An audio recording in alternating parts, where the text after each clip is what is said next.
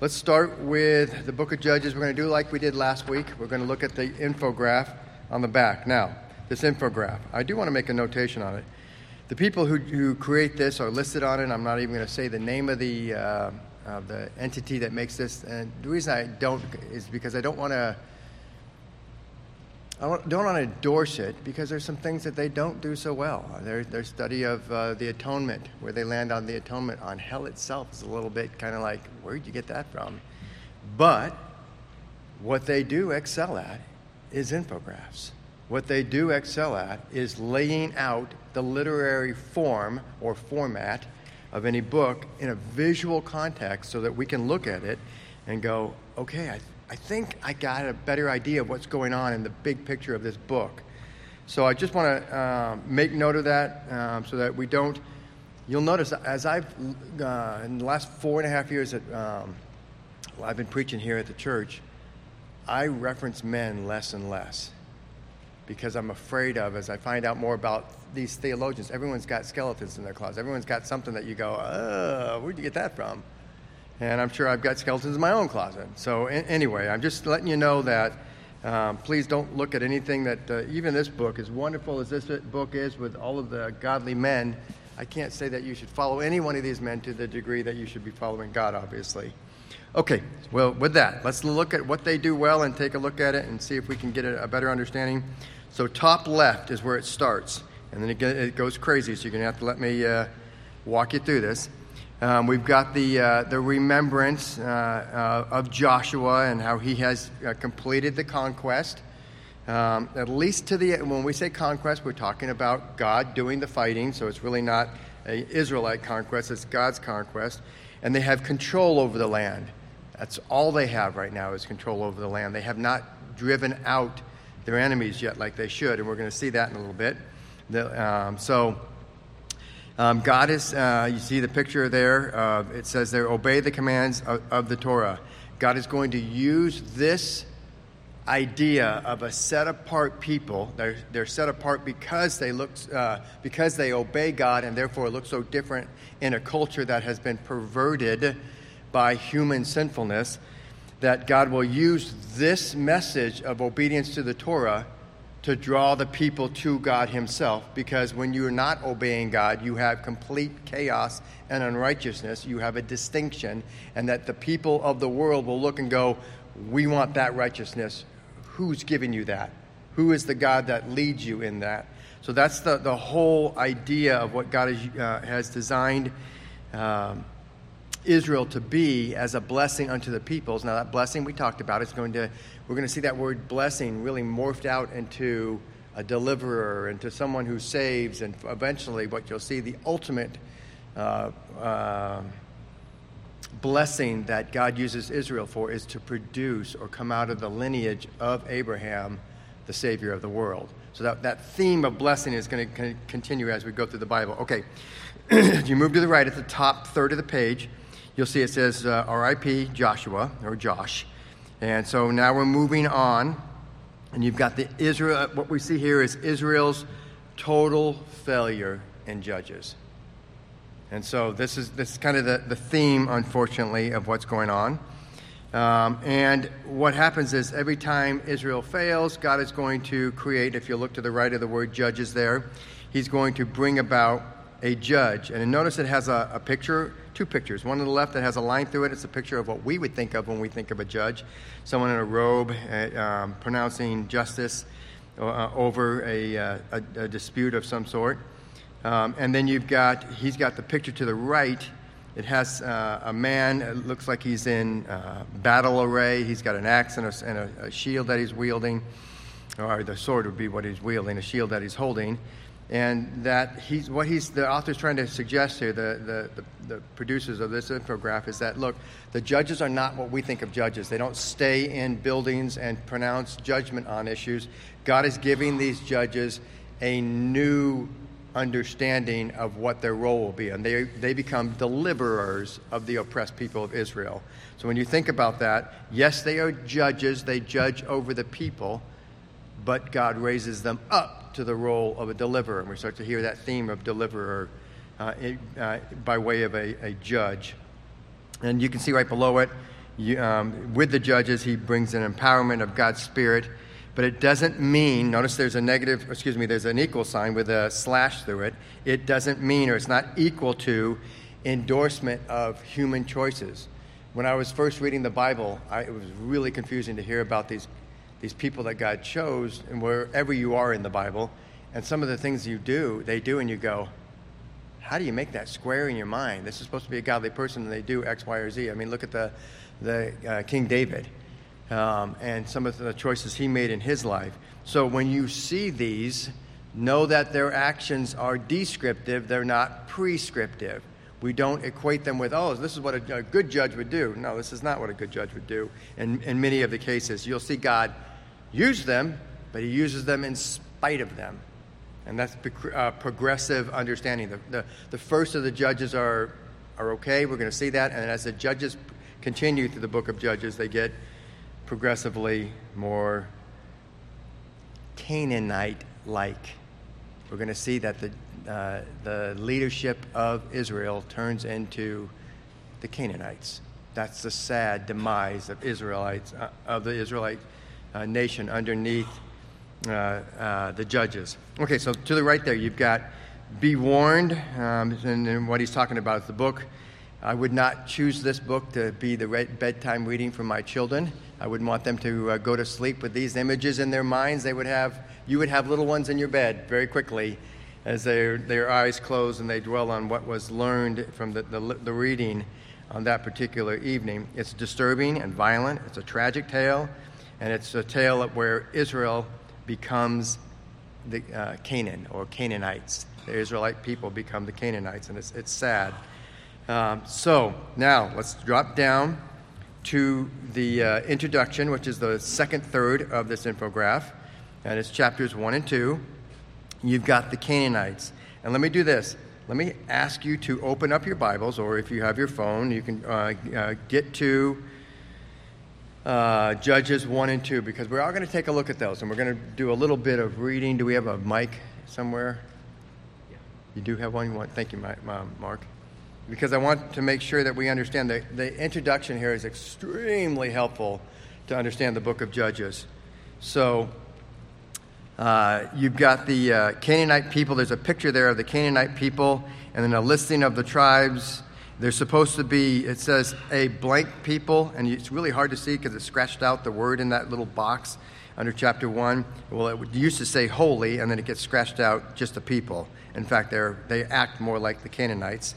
And that's because they don't get rid of the Canaanite people as they were told to. They didn't drive them out, and so you have the continuation of the moral corruption and the child sacrifice. So you can see that under chapter 1 on the infograph on the back of the handout.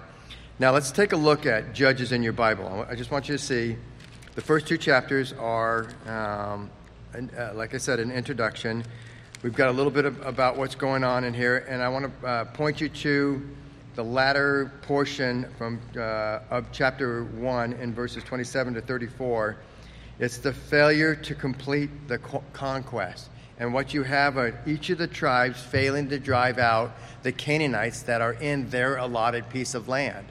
That's what they've been told to do, so that the pollution of their immorality doesn't work its way into the Israelite lifestyle and into the nation, into the people of God. It will do the destructive work of turning out the light, and it becomes just as dark as the people out in the world in their immorality.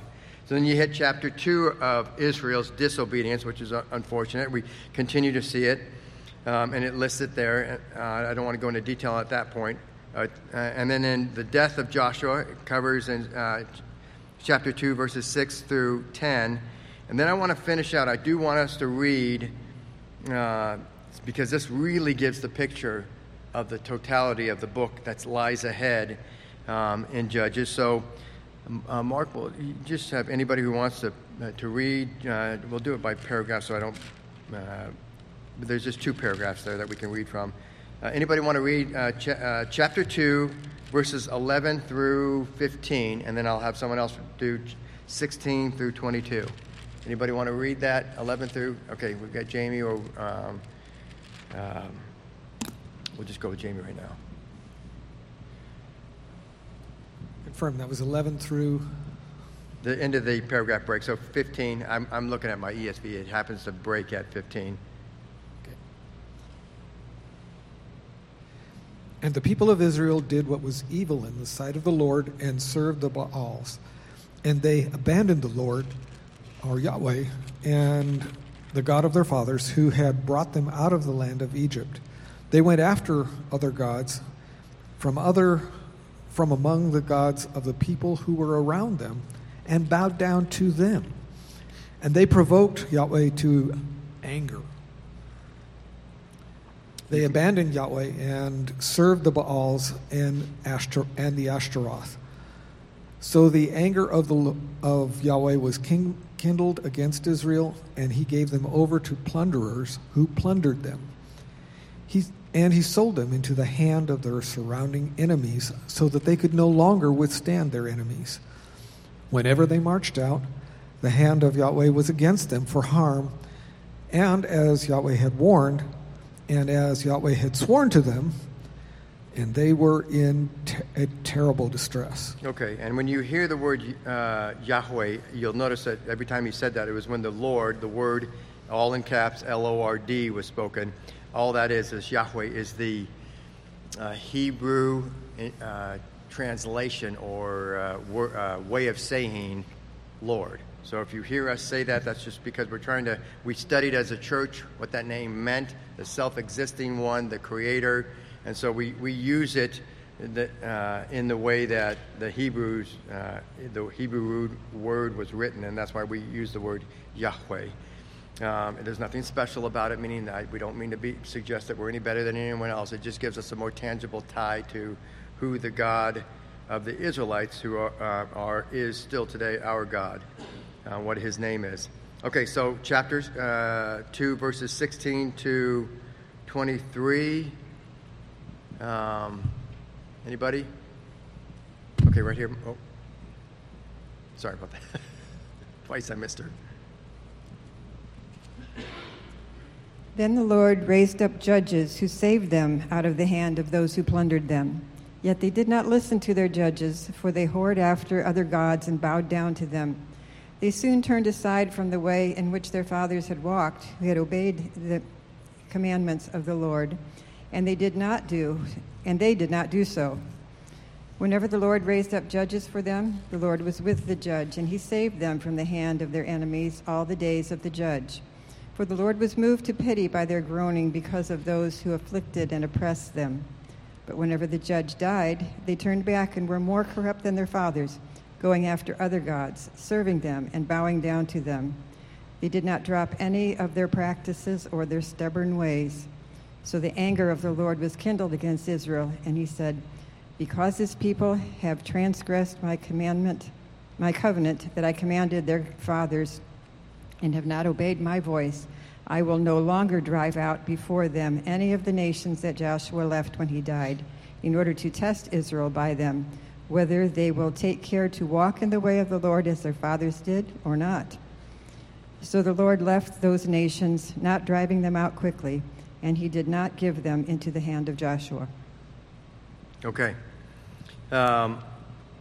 When it was talked about back in verse 16.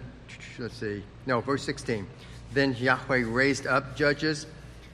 Just so we get some context, in Deuteronomy, this is the book that, the end of the Torah, and the book that we see we see Moses die in Deuteronomy, which literally means second law. He's re-giving the law, he's giving additional law based on this being a new generation. They're facing what they're going to face in this conquest, so there's additional stuff.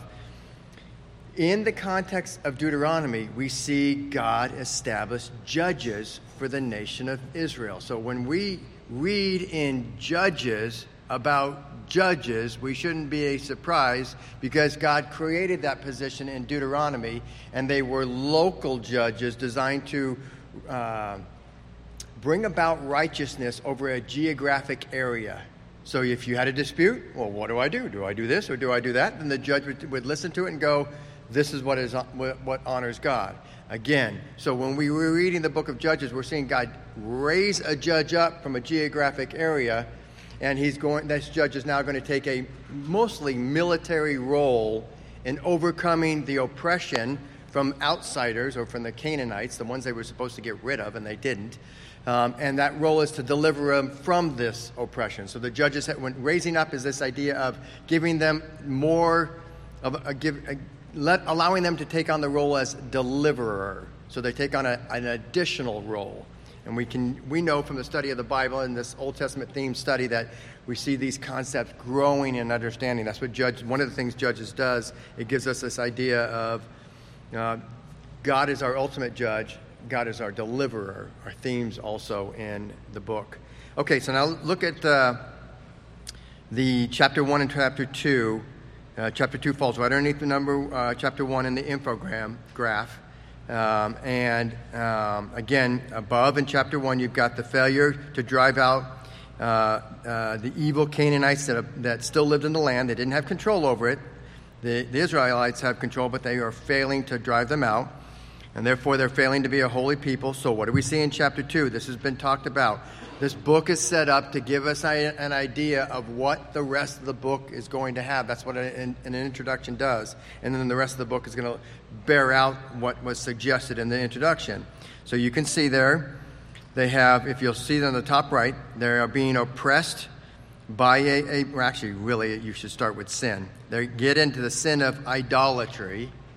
Idolatry being they're worshiping other gods. Now, these are the people that God has set aside to worship him and given them the promised land. And they're worshiping other gods. In the land he gave them.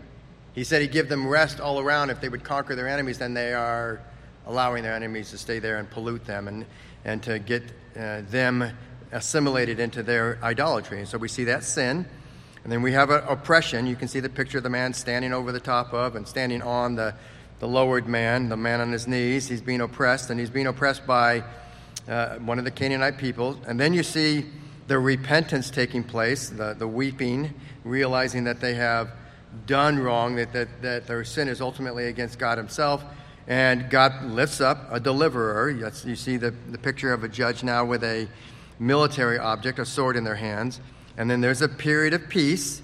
But when you see that picture right there of the peace, you can see that the dotted line the man is looking over to the idolatrous false god of the Canaanites. And once that starts to happen, sin grows in the heart. Pretty soon you're doing that. You're chasing after that false god. And the cycle goes over and over again. And notice, you may not have noticed this, that is not a target, a bullet, what am I trying to say? A bullseye. There you go. That is actually a spiral inward or downward. Do you notice that? That's what the book of Judges is telling us. If you understand that Samson's the last judge, it should tip you off. If this is a spiral downward, Samson is not a hero in the sense of a warrior for God. Samson is the picture of the last guy in the toilet flush. That's what that's a picture of, unfortunately. And yet, we're going to deal with today, Samson is listed in Hebrews 11, the Hall of Faith. And we're going to talk about how does that man, and there's actually 3 other judges there that you'll go, how do these people get into the Hall of Faith? And so we'll take a look at that. Okay, so let's look at the main section. Notice it's chapter 3 through 16 is grouped together in the elongated pictures there. And if you'll notice, it says across the top of each of those columns, it says pretty good, okay, bad, and worse. This is the toilet flush we're heading for. So we start off with chapter 3, Othniel. Starts off pretty good. We have Ehud, and even the pretty good is pretty violent. I mean, you can see what's going on there. You've got Deborah. Can anyone remember who Deborah allowed or communicated to say, hey, God has called you to fight these people, and this person said, no, I'm not going alone. You got to go with me. Do you remember who that person was? Anybody? All right. Very good. Barak. Guess what? Barak, the cowardness of Barak is not what is listed, but there's something about Barak that he gets into the hall of faith of chapter 11 of Hebrews. And you go, really? God must be messed up to be doing that. It's Deborah that should be in there. Deborah's the one that was telling him, you better go, because if you ask me to go, I'm going to get some of the glory, and you're not going to get the glory that God designed for this. You're not going to do what God calls you to do. And so we have to figure out what's going on with, why did some of these people get into that book, under that hall of faith, if you will. Then we move to OK, and we have, under there, we have Gideon, only 300 men, and he's going to take on the whole Midianite nation with 300 men. And then underneath there, notice that there's a broken section of the column, and it's got, it says fellow Israelites, and it's pointing downward. It might look like they're sleeping. That's a picture of them killed. He murders them. And then we have, right next to him, you've got an idol there, and he's got the whole nation of Israel worshiping an idol. So Gideon is, you notice he starts off this next grouping of judges, if you will, into OK. I would even say that Gideon is the first of the real downfall. This is the big slide down the hill, is Gideon. And then we continue with Jephthah. Jephthah is, in chapter 10 and 12 there, you see he's kind of this rugged-looking man. He is, in our day, we would call him a warlord kind of thug. He's doing his own thing, and they know how strong he is. So they go and reach out to him. In other words, they think that his brutalness, his brute nature, will help them in defeating the Ammonites. And God does bless him. God does do work through him in spite of him. And we see that they defeat them. But he does the one thing that, interesting enough, I don't know, sometimes religion will try and sterilize their superhero. Well, how do I put this? Not sterilize. Well, kind of sterilize. They will try and make their heroes look better than they are. I'll just put it that way. And I don't know where you stand if you think that the daughter that he promised, whatever greets me, Jephthah, whatever greets me upon coming home, I will sacrifice to the Lord. What did he think was going to come out his door? A donkey? And what comes out of his door but his daughter? And it says that he took her life. And I've been part of theology that says, well, that's just metaphorical. Jephthah is so far away from the God that's supposed to be his God, he doesn't even know his God. This is what would be expected of the Canaanite gods. You would do this to honor them, to kill your own. Our God doesn't do that. Our God is a righteous God who has made the image bearers we know as other human beings, and certainly our family members. And so he's so lost, he so doesn't know his God, that he ends up killing her because he made a vow. And interesting enough, Jephthah is in the hall of faith. And you're going, serious? Nick, don't tell me anymore, because this is just blowing my mind that these guys are all in this hall of faith. So we continue on. We get to worse in Samson, verses chapter 13 to 16, And Samson, we like Samson because he's strong. And if you're a little boy, you're thinking, man, I want to be Samson. I want to be able to take on anybody and do what I'm supposed to do. Well, he's not about what he's supposed to do. He's promiscuous. He's violent. He's incredibly arrogant. And we see his downfall. And in fact, he has his eyes gouged out. He is nothing more than a slave to be mocked by the Philistines. And yet, in the end of his life, he uses one last feat God allows him to use to destroy the enemy. And if you might be thinking, that's weird. Why the destruction of the enemy? All the judges were raised up to defeat the oppressors of Israel. God defeats our enemies. So we don't be getting in this mindset of, I'll say it this way. Israel had an appreciation. Israel, even today, has always been a nation that the other nations have wanted to oppress. They understand, they seek a day when they will no longer be an oppressed people. So when we understand enemies, sometimes we think because we're Americans, there are always people over there that we're going out to help out, whether it's World War I or World War II, we're going to help out a nation over there. So we lose this concept of someone wanting to come in and destroy us.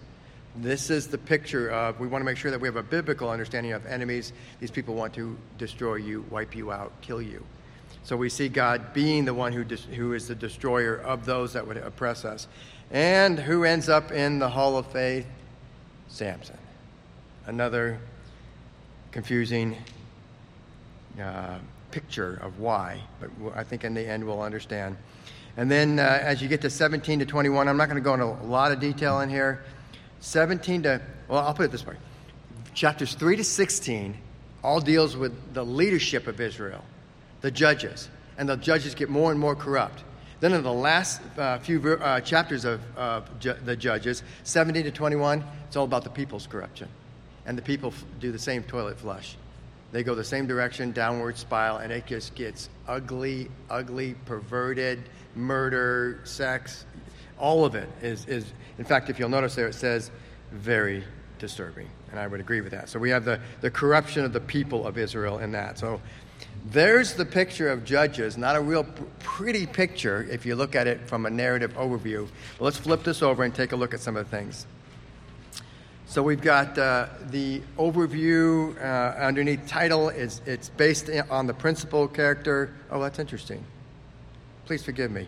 I did not change this out. This is fascinating. I used an earlier version of this. When I printed, I used my earlier version. Sorry, guys. This was last week's as it related to Joshua, and it doesn't look like on this version I've got Judges listing there. Judges, I'll just say this. Judges is about Judges. The authors also are anonymous. We don't know who they are. They're referred to as historians, the ones that kept the truth. Interesting as it relates to the date, the judges, because they're overlapping judges, because they're judges of geographic areas, you can actually have, and it is occurring, two judges in view, but they overlap in time because one's judging in one particular area of Israel and the other is judging in another area of Israel. So the time frame there is somewhat disputed by theologians on how far does it go. Some of the dating is difficult because you do end up with some overlap. Okay, let's get to themes. As it relates to themes, we have, do you guys, a question I want to ask. Do you remember what was a major theme of Deuteronomy as it related to the covenant? Anybody remember what the major theme of Deuteronomy? Remember, this is the second giving of the law. Moses isn't going in. He's telling the people this is what you got to do when you're going to the promised land. So the theme as it relates to covenant, Mark, it looks like Jamie's got a possible answer. Blessings and curses comes to my mind. Okay, but certainly he talks about blessings and cursings. Blessings and cursings because of what? Or what is he encouraging them to do so they don't go to cursings? You want to try that? So to follow the law, follow the covenant. So Deuteronomy's goal, the theme of Deuteronomy is covenant faithfulness. That's that they will be faithful to the covenant that God said he will be faithful to. If you look at this picture of Judges, remember it's pretty dark. But what happens every single time is God raises up a judge despite how evil they are. Though they are not keeping their covenant faithfulness, we learn that God does keep his covenant faithfulness. What a beautiful picture. I mean, you think of your own sin. Anybody in here have a repeated sin they seem to do? Hello, if you don't have your hand, well, I know all you would have your hand up. But if you said no to me, it would be a red flag that, we got to go back to that arrogant Samson. Because we all have repeated sins. We all have propensities to repeat particular sins. And yet our God is patient and long-suffering with us and is sanctifying us. Okay, so we have Israel's covenant faithfulness. You can see that underlined with the black bullet point there. The Israelites choose to be no different than the Canaanites. No distinction. Remember, holiness certainly means it has the component of being morally, or I'll just say moral, that you adhere to the Torah. But Holy has this overarching understanding of being set apart, distinct, different. Well, they're not set apart, distinct, different. They look just like the Canaanites, and they're not the Canaanites. Then we've got God's covenant faithfulness. Yahweh is long-suffering, powerful. That's i.e., he is the one that's capable of delivering them, who raises up judges to deliver them, to relieve the oppression of his people despite their breach of the covenant. We saw that. We read some of that. And then we see in the open bullet point there, it says, Yahweh's pity was designed to motivate the Israelites to turn back from, any idea? Anybody want to take a guess? The word I'm looking for starts with I. Idolatry. Very good. We do that. Sorry, Mark. No microphone necessary. And so they turned back from idolatry back to God, Yahweh, their God. Interesting. Do you hear the theme of repentance there? So we can see that this is the kernel of that theology of repentance in this book of Judges that we're seeing. Although it's an ugly downward spiral, the spiral does have in it each and every time repentance. So we take encouragement from that it's repentance that reunites us with God, even in our day-to-day interaction. When we have fallen to sin, we are called to rush into the throne room of grace to repent so that none of our sin hinders our fellowship with our Lord.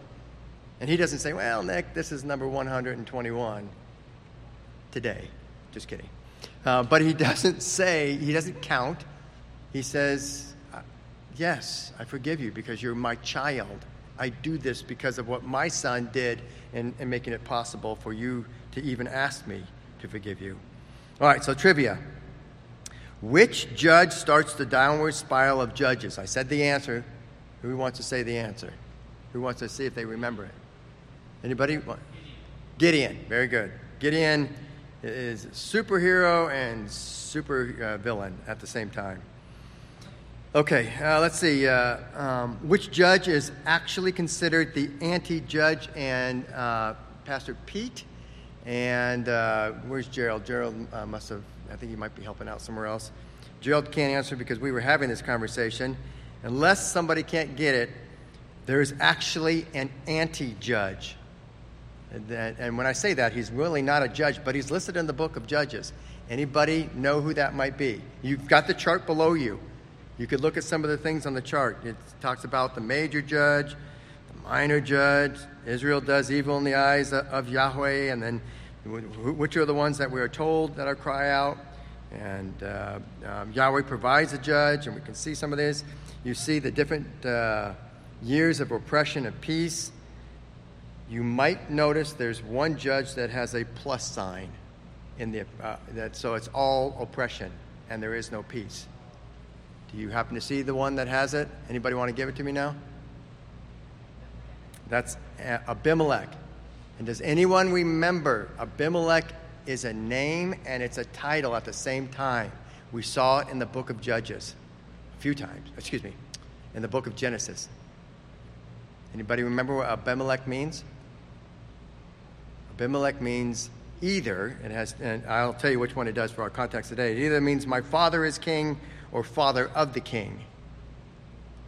So Abimelech sees Gideon as being the king, though he is never referred to as king. He perverts that, and Abimelech is the one that kills his 70 brothers, the offspring of his dad, to make sure that he is king. He's the only one in the book that has the word ruled or reigned over underneath his in describing his leadership role. All the others have God raised up. This one rules and reigns by way of murder. And then what's interesting, this judge, rather than having the Holy Spirit fill them and empower them, God sends a deceiving spirit, a spirit to cause and incite the leadership of Shechem, that he went to the leadership of Shechem and says, hey, what do you want? Do you want 70? He doesn't say 70. Do you want my brothers to rule over you, or do you want me? Because I know you, and you and me are brothers. We're kin. And so they say, well, you. They're so corrupt. You. And so what does he do? He goes and he kills the 70. One gets away. Jotham gets away. And so what does God do? He puts a spirit of enmity between Abimelech and the lords of Shechem. And what happens when at the very end there, he says to Abimelech has got the lords, all the leadership, the house of Shechem in the tower. And he's gonna destroy all the people in the tower that are running from him. They're having this ongoing hatred towards Abimelech, towards the lords of Shechem that gave him the power initially. So there's back and forth. And what happens? How does Abimelech die? Something happens out a window. Do you remember? Anybody remember how he dies? The woman drops a rock on his head, but he doesn't want people to say that he was killed by a woman, so he has a person closest to him, his assistant, kill him with the sword. Absolutely. He doesn't want the history. He doesn't want it to go down in history. Oh, our God is so just. At times, he just lets his justice flow. What he doesn't want, God makes sure it is absolutely inscripturated. He goes down in history as the one who was killed by an old woman throwing a millstone out the window and cracks his head open. And so it's ever to be remembered, and we can see that justice. Ironically, and I believe this is true, one of the theologians I was studying said this. Now remember, Abimelech is the one that pronounced himself king. This is before we get to Samuel, when the people start wanting a king in the likeness of the other nations around them. So this is actually Israel's first king in some sense. He's a forced king. He's not a king that is a king that God would choose. What is Saul? Is Saul the king that God would choose for Israel, or a king like that images the kings of the other nations? Well, I'll give you the answer. Saul is not the ideal king. And God gives the people a king that looks good on the outside, but on the inside, he's a mess, and he's full of sin. So, interesting. What does Saul do on the mount when he's been struck with the arrows and he's dying? And he says to his armor bearer, "Kill me, so that that doesn't go down in history that I die at the hands of these evil Philistines." And we are made to know forever that, no, Saul, you were a king after your own heart, not after my heart, like David. And so you have in history, you are remembered as the king that went south, the king that did not follow, was not a true king after God's heart. So it's just interesting that you see these connections. All right, I'm going to leave you with this question. We've got about 5 minutes. Why do you suppose, let's get some theology going, that the book of Hebrews, chapter 11, we know as the Hall of Faith. You read it, it's all these men and women that are godly, demonstrate faith in God. Why do you suppose Gideon, Barak, Samson, and Jephthah get into the Hebrews Hall of Faith under Hebrews 11:32? Anybody want to read that one so we can see it there? Hebrews 11:32. All right, so PJ has it, if we want to give the mic to PJ.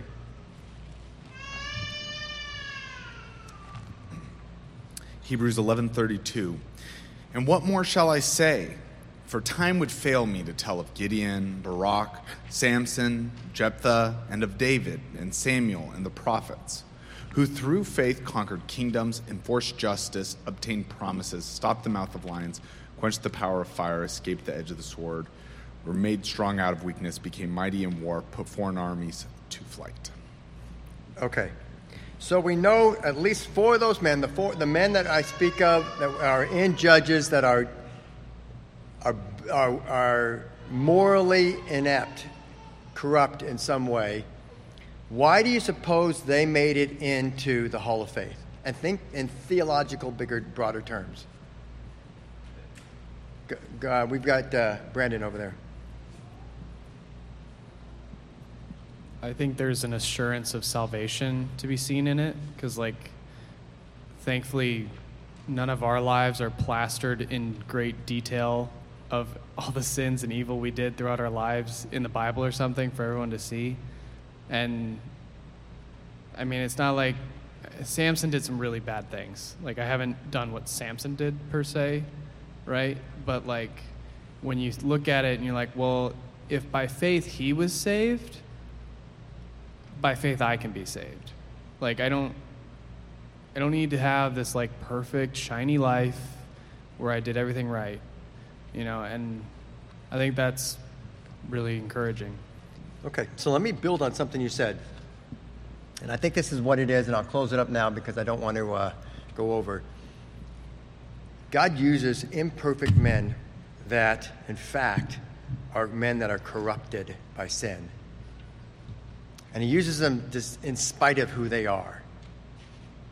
But these men that are corrupted by who they are corrupted by their own sin, I'll say it that way, end up in the hall of faith to point out the truth, the one point that you made there, that our faith comes from God himself. He is the giver of faith. Ultimately, these men did what they were called to do, whether it was Gideon, who overthrew the enemy with the 300 men, Barak, who said he wouldn't go unless Deborah would go for him. Barak did ultimately go and defeat the enemy. Samson ultimately used the very end of his life, the one time he gets it right, to destroy more of the enemy, the Philistines, than he did at any other time of his life, when he was doing it in the arrogance of himself. And he begged God in the midst of having his eyes poked out, just give me the strength, I'm paraphrasing, to do what you called me to do one time right, basically, is this prayer. And I'm adding a little bit in there, and he does it. He pushes the pillars apart, and the whole building comes on top of the Philistines. And his role as a deliverer in destroying the enemy did occur. And then we see in Jephthah, this is where you got that tension. Christianity has a tension to it. You think of Jephthah, even though Jephthah vowed a vow that would be that of a Canaanite vow to destroy his daughter, he vowed a vow to the God to the degree that he knew of the God of Israel, and he kept that vow. That's a hard one for me to process. It's hard for all of us because we know that we wouldn't ever want to do that for our children. But my point is,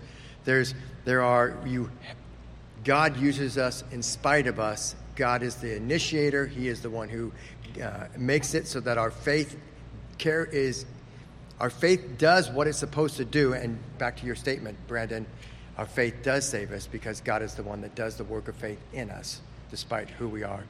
PJ, did you want to comment on something real quick?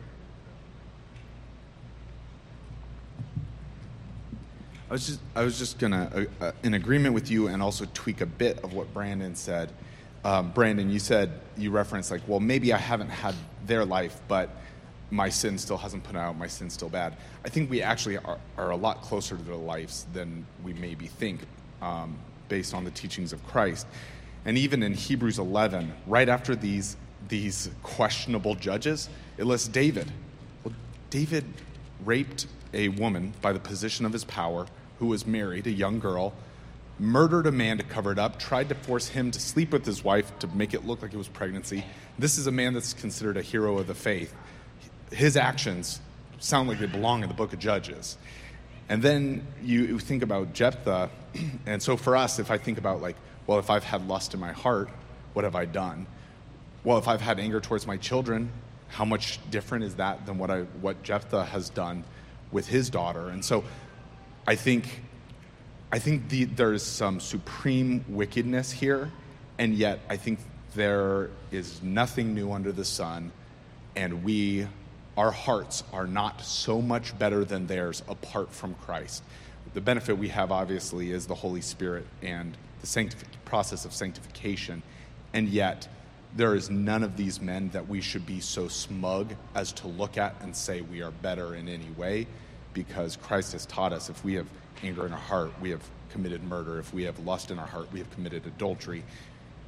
We're not better. We are just in need of Christ as Jephthah, as any of these men who, praise the Lord, despite them, had enough faith given to them by God. Thank you. And I don't think you were calling Brandon smug. All right, let's go to the Lord in prayer. Heavenly Father, thank you.